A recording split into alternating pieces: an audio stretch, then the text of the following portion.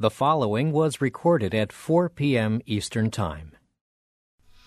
From Public Radio International, this is The World.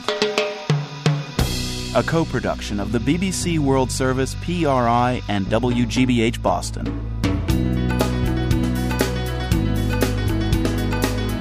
It's Tuesday, May 1st. I'm Marco Werman.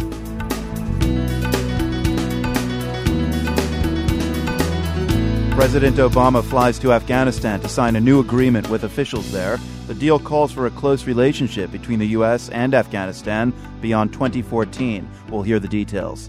Also, an African warlord nicknamed Terminator takes over 2 towns in eastern Congo. And later, a new fabric is a fashion hit in Pakistan. You can look bright in this summer season and feel good, comfortable, not that sweaty, because even fitted jeans, you can feel really, really hot.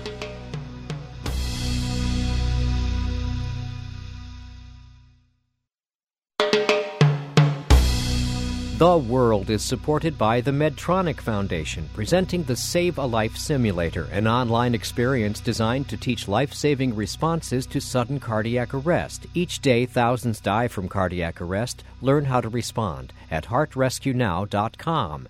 And by WGBH, presenting Frontline's Money, Power, and Wall Street. 4 years after the financial crisis exploded, are we safer? The investigation goes on in Washington, U.S. banks, and the looming troubles in Europe. Tonight at 9, 8 Central on PBS. I'm Marco Werman. President Obama arrived in Afghanistan today for an unannounced visit. Air Force One landed under cover of darkness at Bagram Air Base, north of Kabul. Obama met with Afghan President Hamid Karzai to sign a new agreement cementing the relationship between the U.S. and Afghanistan beyond 2014. That's when the American-led NATO combat mission in the country is slated to end. Caroline Wadhams is a senior fellow at the Center for American Progress in Washington. She's familiar with the deal just signed in Kabul.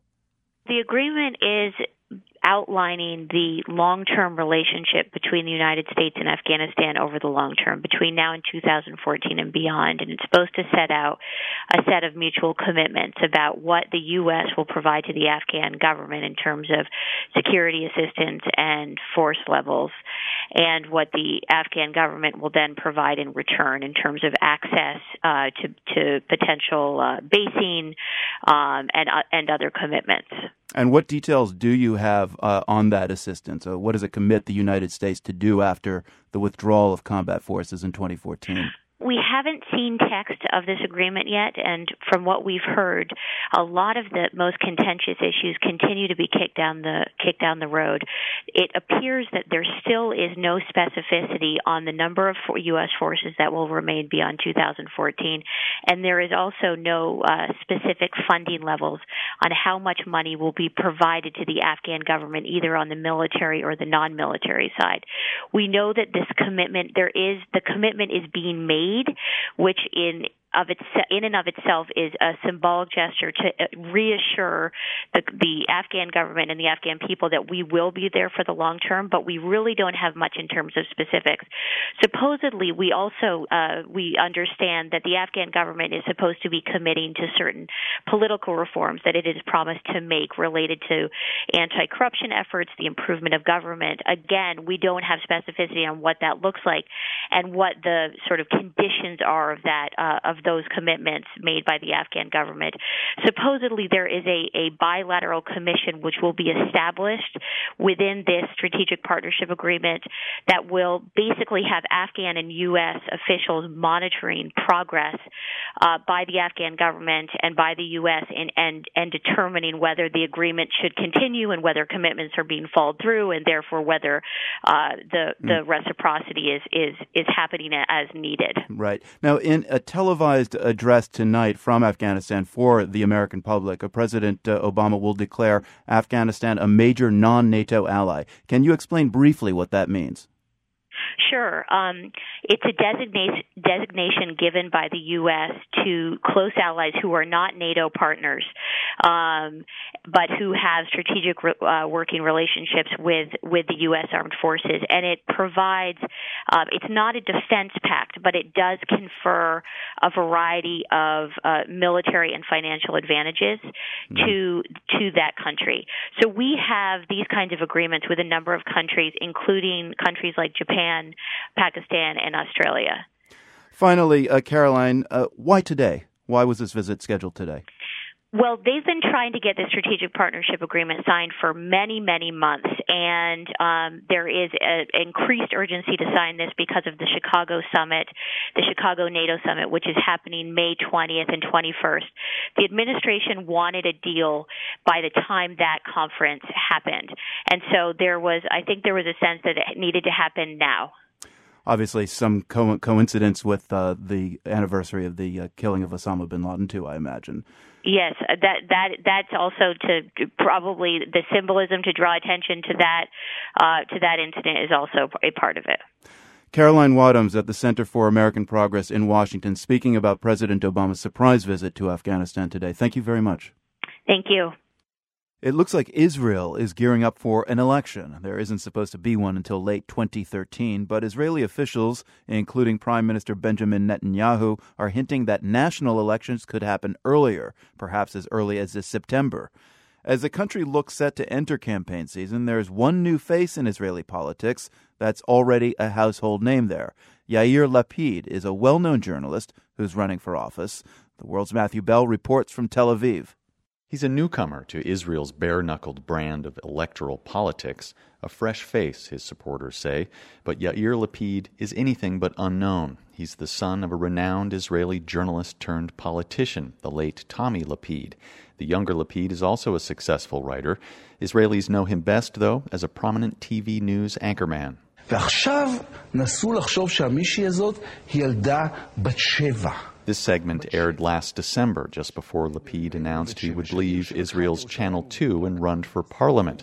The story was about ultra-Orthodox extremists intimidating a 7-year-old Israeli girl. Why? Because they didn't find her conservative religious style of dress sufficiently modest.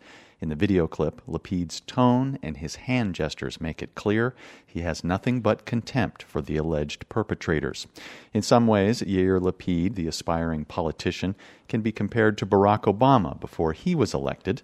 Lapid is a sharp dresser, smooth talker, and relatively young at 48. His campaign is internet savvy, and he seems to have the young left-of-center crowd excited.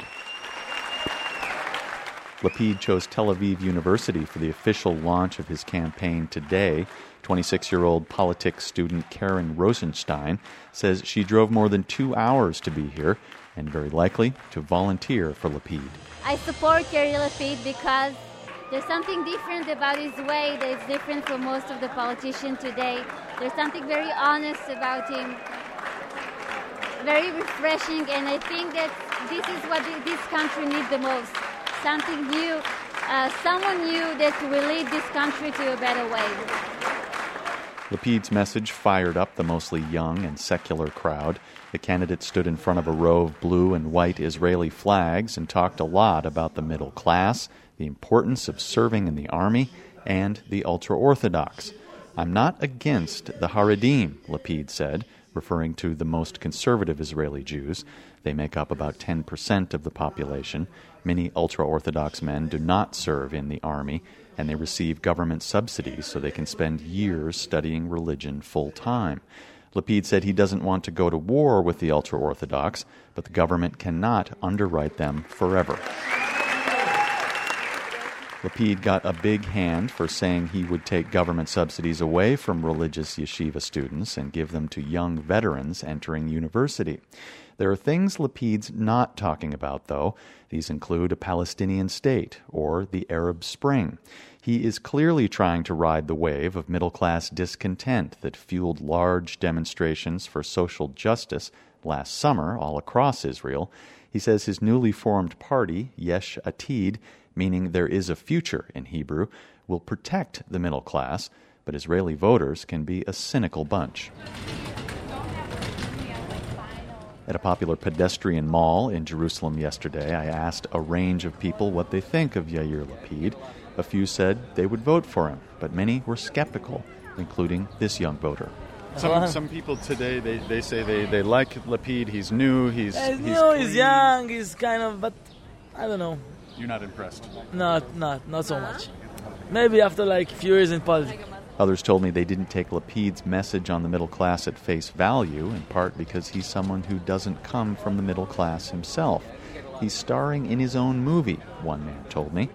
But the polls say Israelis are watching. Lapid is projected to win at least 12 seats in parliament. If he joined with other left-leaning parties, they could potentially pose a serious challenge to the right-wing coalition that controls the government now. For The World, I'm Matthew Bell. You might remember Ukrainian politician Yulia Tymoshenko. She was a public face of the 2004 Orange Revolution. Later, she became prime minister. But then her fortunes took a serious nosedive. Last October, she was sentenced to 7 years in prison for abuse of office. Many in the West question the charges. Now Tymoshenko's on a hunger strike to protest her treatment in prison. And this week, Secretary of State Hillary Clinton called for her release. Reporter Bridget McCarthy has followed Tymoshenko's career. And Bridget, first of all, remind us who Yulia Tymoshenko is and where she fits into Ukraine's political landscape. Well, this is a politician whom Forbes magazine just a few years ago called the third most powerful woman in the world. She was Eastern Europe's Iron Lady and the most recognizable symbol of Ukraine, with her strikingly beautiful face and immaculate outfits and her honey blonde braid wrapped around her head. And it's worth noting that she's a woman politician in a part of the world where women are completely invisible. I mean, think about it. Have you ever even seen Mrs. Putin or Mrs. Medvedev? Right. So she's a pretty remarkable character in her own right. Now, as you mentioned, she was one of the leaders of Ukraine's Orange Revolution in 2004 and then went on to become prime minister in the Orange government. When she ran for president in 2010, she lost in a runoff by just 3.5% of the vote. So I guess that wasn't enough for the president, though. Then he went and put her in jail. Right. And so how did former Prime Minister Tymoshenko end up in prison? Well, the initial charges were over a deal she negotiated with Russia's Vladimir Putin in 2009 to buy Russian natural gas. But many observers really think this is just political payback. As one Ukrainian friend told me in an email today, Yanukovych doesn't think. He just needs to remove his arch rival by any means. He doesn't care what people think because he's not dependent on them in any way. It's basically just he's kind of flexing his muscles and eliminating her completely. It wasn't enough to eliminate her at the ballot box, apparently. So it makes Tymoshenko seem like a victim in a flailing democracy. She does sound like a very complex figure. Is it possible to say whether she's a hero or a villain? It really isn't. I mean, she is one of the most complicated figures in politics. As one reporter said, Tymoshenko is a compelling mixture of ruthless calculation, iron will, and sincere passion. This is a woman who is Ukraine's first and only female oligarch. She made millions in the 1990s in the gas trade. Then, when she went into politics, she became a reformer and helped clean up that very same murky gas trade. So she's a mixture of kind of ruthless ambition and genuine reformist tendencies. So it's really hard to say she's good or bad. And she's a very polarizing figure in Ukraine. People either love her or hate her. And she's also enormously charismatic. How does all this fit into the bigger picture in Ukraine politically right now? And what does Tymoshenko's imprisonment and apparent abuse say about the situation there? Well, it does seem like the Ukrainian president, Viktor Yanukovych, is determined to turn Ukraine into a pariah state. I mean, he has alienated not only the West, the EU and the United States with his treatment of Tymoshenko, but also Russia. And, the Ukrainians, I know, they are so demoralized by the political situation in their country. I mean, they feel imprisoned, too, by this ruthless, corrupt government because the country's in the grip of a president who has no vision for the country other than personal enrichment and unchecked power. Reporter Bridget McCarthy, thank you so much. Thank you, Marco.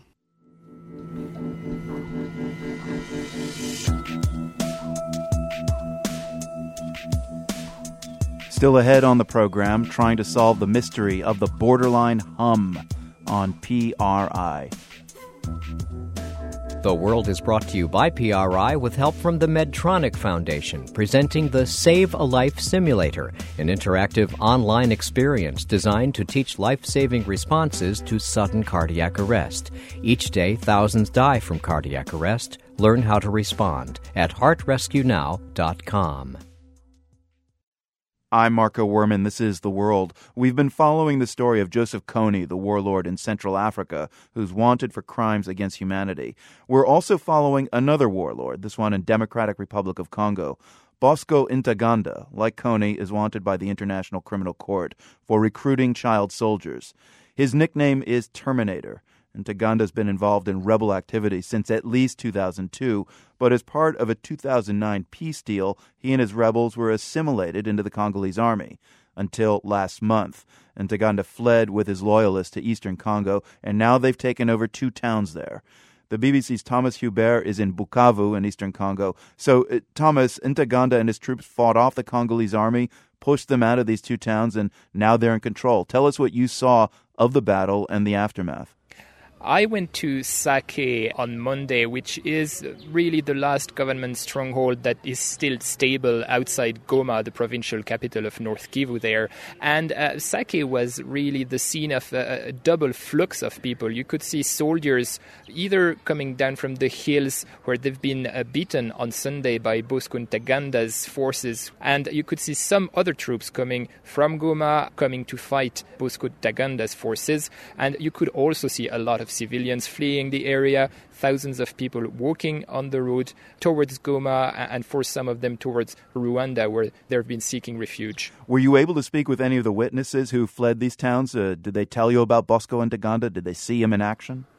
They didn't see him, but they definitely recognized his soldiers. They are members of the former CNDP militia. That's a movement that was famous, if we can say, in 2008 under another rebel commander, Laurent Nkunda, who is now under house arrest in Rwanda. And this is pretty much the same configuration, with those troops formed along ethnic lines, which are all members or close to the Tutsi community, and they have been keeping their relationship within the army after a peace deal in 2009.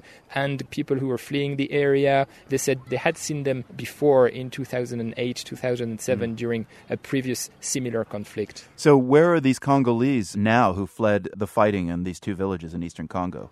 I saw them along a string of makeshift sites on the road, along which there are people sleeping in the open or walking all day, trying to reach the former displaced people's camps, which did exist during the successive wars that plagued this region, and mostly outside Goma. Those camps were pretty much emptied as stability returned to some degree to the region in the past 4 years, and now they're filling up again. Now, Congolese President Joseph Kabila said that he would not agree to hand over Bosco Ntaganda to the ICC, the International Criminal Court. I'm wondering, is that going to change now with residents of these 2 towns fleeing and the embarrassment to Congolese troops? Will Kabila let Bosco Ntaganda act with impunity?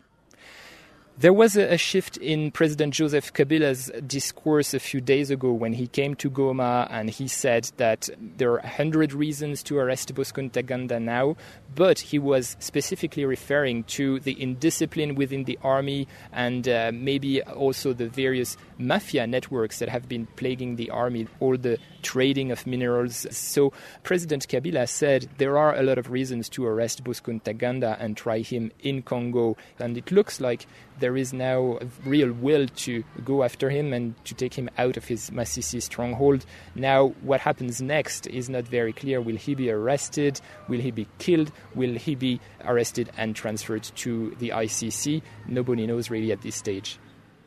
The BBC's Thomas Hubert in Bukavu in eastern Congo. Thank you very much for joining us, Thomas. Thank you. The West African country of Mali is going through its own turmoil. A military coup toppled the government in March, and a rebel movement has divided the country. The unrest began when tens of thousands of Malians flooded home from Libya last year.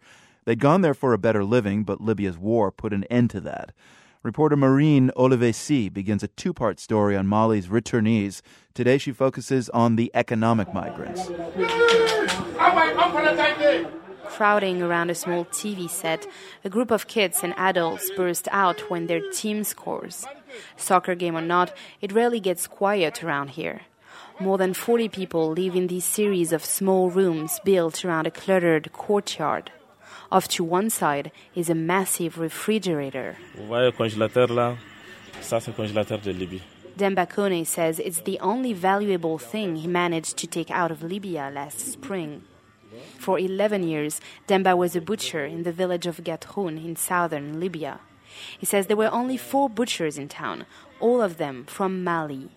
In early April 2011, as the Libyan conflict escalated, Demba sent his wife and 4 children to Tunisia. They then flew on to Mali. Demba stayed behind to organize things. Then one night, he says, 7 armed men broke into his house and assaulted him. They forced him to give them the $15,000 he had hidden under his roof, his life savings. He got a lift from a pickup truck into Niger a few days later. When he finally arrived in Bamako, Demba says he had nothing left but his 7-foot-long industrial fridge. Everyone here in Mali knew I'd been in Libya for years. They all thought, he must be coming back with loads of money. So when I came back, relatives and neighbors, they all expected something from me. I had to explain that I lost everything in one night and that I've got nothing at all. 1 year later, Demba says he's still empty-handed. He hasn't found a job, too many butchers here already, he explains. Yet he can't even afford to buy meat for his own children. Officials say about 12,000 Malian migrant workers fled Libya last year, but the numbers are likely much higher, says Oumar Sidibé. He works with the migrants' advocacy group in Bamako. Les migrants maliens en Libye, ils venaient de partout. Sidibé says migrants in Libya came from all over Mali. Every region, every ethnic group sent some of their own there for the promise of higher-paying jobs. Okay, merci. Harouna Traoré worked for Western families in Tripoli. For 10 years, he cleaned, cooked, babysat, and tended gardens. He pulls out a certificate from one employer praising his honesty and cheerfulness. They paid him $700 a month and put him and his family up in a guest house. Harouna regularly sent money home, sometimes up to $300. That's about 5 times the average monthly wage in Mali. Now back in Bamako, Harouna says he lives off the very relatives he used to assist. Imagine this old woman can feed me. Harouna says his grandmother is feeding his family and he can't give her any money. And then let my family stay with them. Now we stay 1 year. I will make me shame too much. Somebody can help you for 1, 2 times 3, but forever. I never imagine one day I can be for this situation. Like many other migrants returning from Libya, Harouna says he's angry at the government for doing nothing to help. But he's even more furious at Mali's authorities for giving a warmer welcome to a small, select group of returnees, ones that fought for the Libyan regime. For The World, I'm Marine Olivesi, Bamako, Mali. Tomorrow we hear from a Tuareg general who fought for Gaddafi. Now he's fighting for an independent state in Mali. Marine went to Mali on a fellowship from the French-American Foundation, United States. You can see her photos of Malian returnees at theworld.org.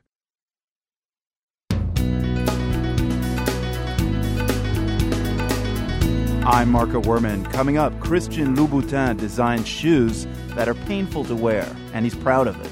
No, these are not comfortable shoes. So this is where my shoes are standing. This little extra pain with this maximum of pleasure is worth it. Well, if it's not worth it, just don't wear them. The World is supported by the Medtronic Foundation, presenting the Save a Life Simulator, an online experience designed to teach life-saving responses to sudden cardiac arrest. Each day, thousands die from cardiac arrest. Learn how to respond at heartrescuenow.com. I'm Marco Werman, and this is The World, a co-production of the BBC World Service, PRI, and WGBH Boston. The political turmoil in Yemen over the past year has proven to be a bonus for al-Qaeda. The terror group's local affiliate, Al-Qaeda in the Arabian Peninsula, has taken advantage of the chaos to win control of parts of the country. This despite U.S. drone strikes that have killed some of its leaders recently. Yesterday, in his speech defending the use of drone strikes, White House counterterrorism official John Brennan admitted that Al-Qaeda remains strong in Yemen. Gaith Abdul-Ahad is a reporter for The Guardian newspaper in London. He's just back from visiting southern Yemen, and he says al-Qaeda fighters there are no longer confined to their mountain bases, as they were during his last visit in 2010. Now in 2012, they are down into the coastal areas. They control cities, they control towns. I drove from Aden to Shabwa, a few hundred kilometers. The road had their checkpoints on the road. So they have a bigger influence at the moment. They're down in towns. They run social services. They've abolished taxes. They provide electricity. So they have far more influence. So I don't know what influence the drones have in the past 2 years. Military speaking, they are much stronger than the Yemeni army at the moment. As long as you're talking about those checkpoints, you describe in your story for The Guardian how on one journey you traveled through 8 or 9 jihadi checkpoints. What is that like? I mean, checkpoints are notoriously corrupt little situations. They are corrupt little situations, but then at the same time, checkpoints are the symbol of authority in the Middle East. So by them manning checkpoints, planting their flags, manning the checkpoints with a lot of gunmen, they are trying to tell you, the jihadis, that we are a force on the ground, that we are a state, we have our own security services, and we are doing exactly what a state would do. So that's the strange thing of having jihadi checkpoints. You know, when I was in Iraq, when I drove through Afghanistan and Somalia, when you see the black flag, this is a sign of death for you as a journalist. You know, this is end of the game. Yet there, they use these flags to have checkpoints. They don't stop you. They don't take bribes. They let you pass. They just search for weapons in the cars. And they're trying to give this feel that we're different from the days of Iraq and Afghanistan. Now, you spoke with jihadis in southern Yemen when you were there. Why are they fighting? What did they tell you? What do they want? Well, it's the same combination of old, the same old rhetoric that you hear in Afghanistan and Iraq and Somalia, fighting for Sharia, fighting for Islamic State, fighting for justice, fighting the Americans, the invaders, and all the same old rhetoric. But one of the guys I was talking to, he said, we want a state of institutions, a state of services. He talks about democracy. So their rhetoric has changed. They're talking about democracy. Not about democracy. They hate democracy, but they talk about a state of services and institutions. They refer to democracy. They refer to the Arab dictators as a creation of Western democracy. So they oppose democracy. The way they speak, the way their rhetoric has totally shifted post-Arab Spring and post-Arab revolutions. Now they are not talking with the same, they have the same words that came from the old rhetoric of Afghanistan, of the mountains of Afghanistan, but put in a new context, as if all what's happening now in the Arab world is sort of their achievement. They've started the revolution. Now the masses so they are using this new rhetoric.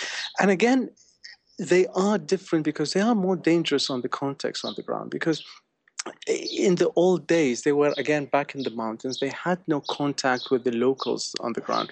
Now they have, contact with the locals. Now, again, they rebrand themselves as a state. Are the locals under their sway? Do they accept what they're trying to do?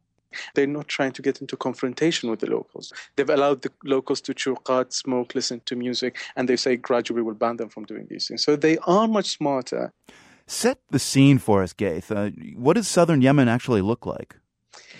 In general, it's a huge, big country, predominantly desert, mountainous, feuding tribes. And in the middle of that chaos, Al-Qaeda has found a footstep. And from there, they kind of emerge as a major player now in the south of Yemen. And Gaith, just finally, I'm curious to know how the people in southern Yemen kind of reacted to you as this journalist working for a Western news organization. They have an insurgency going on, and because of that, they really welcome any journalists visiting them. They want to tell their stories, the state of their revolution. The jihadis is a different story, of course. Like everywhere else, you need to go with local contacts, people who are from the area. You need a sort of someone to vouch for you to kind of guarantee your safety when you're driving through their lands. But again, the jihadis are more sophisticated jihadis than the jihadis of Somalia, for example, or Afghanistan. They have a press office, they have a media organization. In one of the towns that I visited, they have a sort of a hut on the side of the road with two kids working on a computer, copying sermons of Awlaqi, the preacher, and sermons of bin Laden and handing it to the people. So they are trying to show themselves in a more sophisticated light than the jihadis in Iraq or in Afghanistan, for example. Gaith Abdulahad with The Guardian newspaper in London. Thanks so much. Thank you. Now to Pakistan, a country that also has a serious problem with extremist violence. Today, though, we want to focus on another side of life in Pakistan. There's a growing fashion industry there, and a good chunk of it is built around a fabric that Pakistanis call lawn. It's become all the rage for urban Pakistani women in recent years, as Fahad Desmook reports from Karachi. This is the exhibition of fashion model turned designer Vaniza Ahmed. This is the first time that I've come out with 3 different collections. This year we've introduced the limited edition, which is just embroideries, and then There's a pretty amazing mix of customers here. Young and old, some dressed in sleeveless t-shirts and skinny jeans, others wearing the all-covering black niqab that leaves only the eyes visible. You wouldn't think that there'd be such a stampede for lawn. It's just cloth, and cotton cloth at that. But it's lightweight, relatively cheap, and particularly suited for Pakistan's hot and muggy summers. Sharmeen Jan is a recent college grad who was at the exhibition to check out the designs. You can look bright in this summer season and feel good, comfortable, not that sweaty, because even fitted jeans, you can feel really, really hot. Even though you go into, AC cars or something, but still there's a time when you get out of your car and then, you feel really hot. So lawn is something which helps a lot. It suits the environment, geographically, the climate. The psychology behind the whole thing is that just as it happens in the West, everybody cannot afford designer outfits and couture outfits. That's fashion journalist Mohsin Saeed. He says the idea of fads here in Pakistan and in the West are just the same, just the products are different. Over there, they launch cosmetics lines and accessories. Over here, the same thing is translated into lawn. Now, a person who cannot afford a 100,000 couture outfit can easily afford 3,000 lawn outfit by a designer. Everybody wants to have a designer tag. That's the difference between $30 and $1,000. Adding to spring fever is the fact that designer lawn outfits are generally only available at these 2 or 3 day exhibitions and not in shops. It gives products an added layer of exclusivity. But more than just the thrill of grabbing cheap couture, the exhibitions have in some ways become a form of recreation in a city that's starved of spaces for women. Sharmeen Jan explains. People used to go to shops and all and then buy it. Now you can get here in a good environment. There's catwalk, a central AC environment, nicely put up. So, it's, you feel relaxed and you pass your time as well nicely for entertainment. Then you go next day, you wear it and you're like, I'm wearing this lawn. That's the thing. The fashion industry here is on a roll. There are multiple fashion weeks held each year. There are over a dozen dedicated fashion magazines published in the country, and there is even a 24-hour dedicated fashion TV channel. Watch Fashion Pakistan Week this Eid only on Style 360. High fashion is becoming more available to all classes. Designer Vaniza Ahmed. Designer wear couture is for the elite. This way you're reaching out to the masses. That's why I did it, because I get to design for every woman in Pakistan, not just the elite who have money. So this is, yes, a way of getting to the masses instead of just the elite. Riding on its success in the local market, many designers have now even started exporting their lawn fabrics to India, the Middle East, and elsewhere in the region. For The World, I'm Fahad Desmook in Karachi, Pakistan. See the latest lawn fashions from the runways in Pakistan. We have a slideshow at theworld.org. For today's GeoQuiz, we want you to locate Zug Island.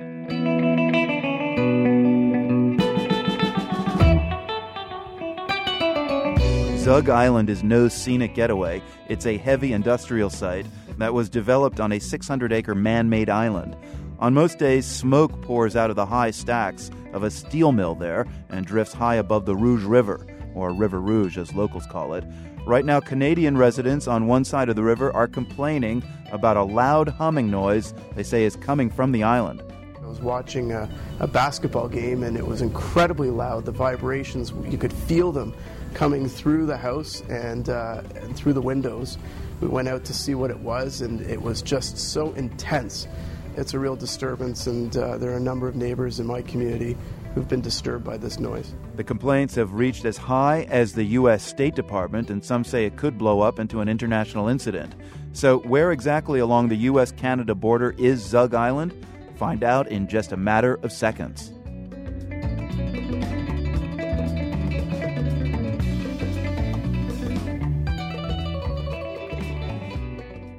Reporter Alistair MacDonald writes about Zug Island in the Wall Street Journal today. He visited the community that's complaining about the noise.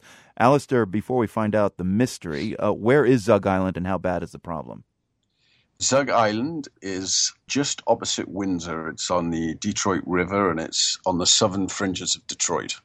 And are these people exaggerating, as people do when anything infringes on their backyard? Well, actually talking to them, there's been a lot of passionate outcry over it. I mean, they're very uptight about this, and people played me recordings of it, and I have to say, if I was getting that at night, I wouldn't be particularly happy. It sounded like a sort of a grating, throbbing sound, like the sort of like horrible background noise that might have been used in a sort of a Depeche Mode single in the 1980s or something like that, and have that constantly, I would have thought, would be very frustrating.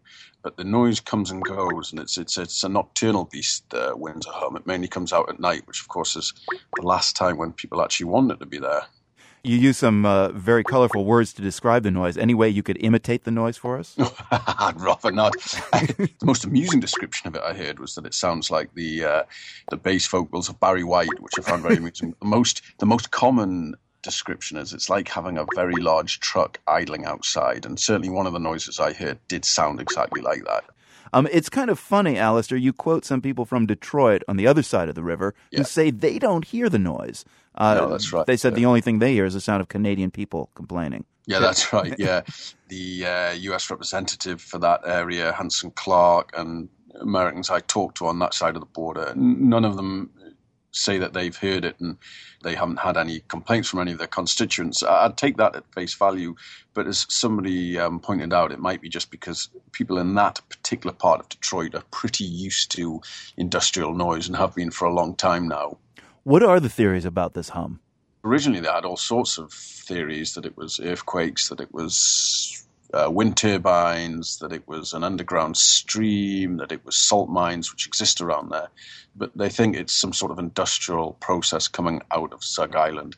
It's a very industrial area there. It's positively Dickensian. Huge blast furnace that tower over the river and huge great chimney stacks. It was quite something to see. Could this really turn into an international incident, as we alluded to earlier? I mean, tell me I'm wrong. You could argue it already has. If you've had the Canadians complain to the State Department, I mean, that's pretty serious. But the trouble is for the US is that it's not only that, as we've just alluded to, they can't hear it, but it's a jurisdictional thing. Well, that's what they say. They say that, it's not a federal thing. But they are taking these meetings, and they took another meeting, of course. It was only last Thursday. So they say they're taking it seriously, and the fact that the State Department is having these meetings and answering questions from journalists such as me would suggest that they are trying to take it seriously. Is there some prospect for resolving this case? It's a difficult one, tricky one, isn't it? I mean, my own theory is, and this is just me completely speculating, that in the end, Windsor or some Canadian authority will pay for the study that narrows it down to a particular piece of machinery, a particular plant, and then you can start pointing fingers. So my own view is if nobody in America is going to pay for it, and somebody said it could cost as little as $20,000, then somebody on the Canadian side will pay for that, and it'll get sorted out that way. One resident quoted in the story, she said sometimes it's just so loud she thinks the windows are going to give way. So that sort of puts it into perspective. I mean, this is a noise that you can't drown out with the TV, that you can't drown out with music. It becomes so loud at times, according to residents. The Wall Street Journal's Alistair MacDonald in Toronto telling us about the nocturnal beastie Windsor hum, as he calls it. You can't hear it all the way up there in Toronto, can you? No. Okay. Luckily, yeah. Alistair, thanks so much for your time. Thank you very much. I'm Marco Werman. This is The World. Steve Martin once wrote a short story called Cruel Shoes about a pair of black and white pumps for two left feet. French designer Christian Louboutin isn't the literary type, but he has made a killing out of designing what appears to be cruel footwear. And strangely, the women who buy his shoes keep coming back for more. Louboutin is celebrating 20 years in the business, and today a sampling of some of his high heels went on display at the Design Museum in London. Louboutin's interest in high heels began as a teenager, hanging out in Paris music halls, where he'd admire the pretty confections on the dancers' feet. Now Christian Louboutin riffs on those designs with spikes, studs, points, or peekaboo toes. Louboutin told the BBC's Rebecca Jones that comfort isn't really part of the equation. You know, if you ask me if I care in the process of designing the shoes about comfort, I have to say no. The reason is that if a woman looks at my shoes, I would not like the idea that she thinks, oh my God, it really looks so comfy. This is not the type of shoe I'm doing. But suffer to be beautiful just doesn't work. You know, you have bad wrinkles, so I actually do care. But you cannot expect a 5 inches heel making you feel like if you were on flip-flops or on sneakers. So on that, no, these are not comfortable shoes. So this is where my shoes are standing. This little extra pain with this maximum of pleasure is worth it. Well, if it's not worth it, just don't wear them. But would you wear shoes that are painful? You know, for instance, men don't have heels in general, but for men, you have a lot of things which are not comfortable. I do wear highs, and it's not comfortable. How many times you have seen at a dinner party a man opening his shirt? It's the same thing, you know. Men are not necessarily dressed in pajamas. Yeah. Of course. There will be listeners who will think, why would anyone spend hundreds or thousands of pounds on a pair of shoes? I would give you an example. If you take a bottle of wine, a bottle of red wine, you take another bottle of red wine. One is going to cost you £1.50. The other one is going to cost you £150. It's the same content. It's 75 centiliters. It's exactly the same shape of a bottle. Therefore, one is 100 times more expensive. There is a difference between a very good wine and a very bad wine, a very cheap wine. And it's the same thing for shoes. Now, apparently, Christian Louboutin will be opening his first men's boutique in Paris this summer. One person who I doubt will be shopping there is the subject of our global hit today. He's French musician Yann Tiersen. Tiersen told me he doesn't like Paris, although, as you'll hear in a moment, he is connected musically to the French capital. And when Tiersen stopped by our studio recently, he was wearing a pair of Celtic green Converse high tops. He didn't come to talk about his footwear, though. Here's the track Monuments from Tiersen's new album, Skyline.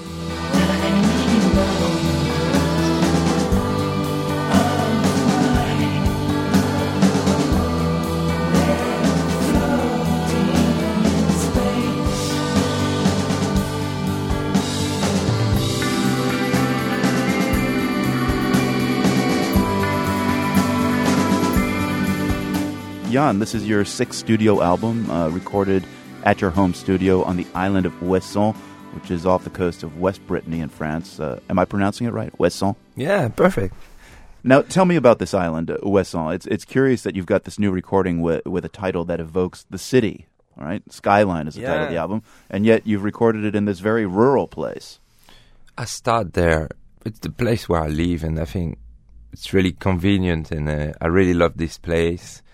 And there is just 700 people, also 7 pubs, which is great. 700 people, 7 pubs. Yeah. Good ratio. Good ratio, yeah. Let's listen to a bit of a tune called Another Shore, and then we'll get back to Yann Tiersen.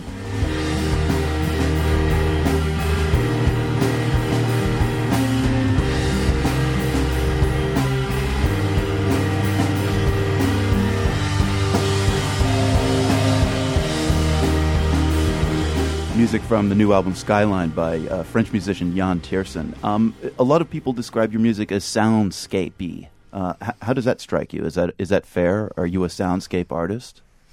For me, music is something really simple. It's just a matter of sounds put together. I mean, maybe part of that reputation comes from the fact that your music features prominently in the very well-known French film Amélie. Tell me how you became part of that film in the first place, because you actually didn't compose a lot for that movie. It was music that you had already written, correct? Yeah, it's mainly music from my first, second, and third album. It was just a phone call. From the director? Yeah, I'd like to use your music. Oh, okay, do it. It was a good thing, you know, the 3 first albums were quite unknown, so it was really good to have the same music and to be known for a thing you already done.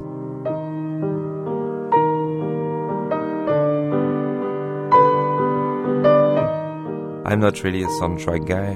I think music is something really abstract. It's not a language. I think it's really strange. I think when you're listening to music, you can imagine a landscape and have lots of visual in your mind. But it's the opposite when you make music. I think it's completely stupid to have something precise in your mind when you try to write music. I don't believe in that.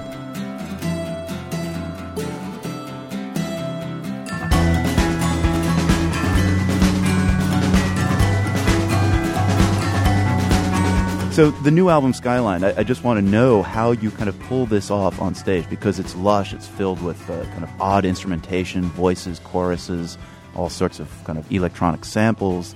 You just played a couple of shows on this North American tour. Give our listeners a preview of how that sound comes together on stage, in case they find themselves anywhere near one of your concerts in the next month. We are 6 on stage. We all sing. We got lots of vintage synth on board, and I think it's quite fair to the album. It's quite close. So the tour is going on for a few more weeks. There is a French presidential election runoff on May 6th. How are you guys going to vote? Oh, we have this system in France which is really easy. You go to the police office and you give a procuration to someone. You've got your person already identified who will vote for you? Yeah. You sure they're going to vote the way you want them to vote? Yeah. Okay. Jan Tiersen is currently on tour in North America. The new album's called Skyline. Great to meet you and to speak with you. Thank you. Thank you very much. Someday, my girl,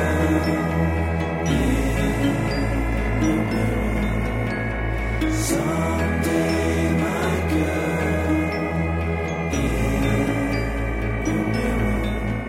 We have tour information and a video of Jan Tiersen speaking with me about how the surreal music video for this song, The Trial, came about. Check it out at theworld.org.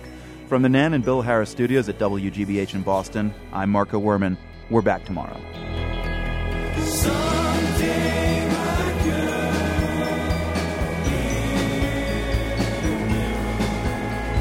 someday, my girl.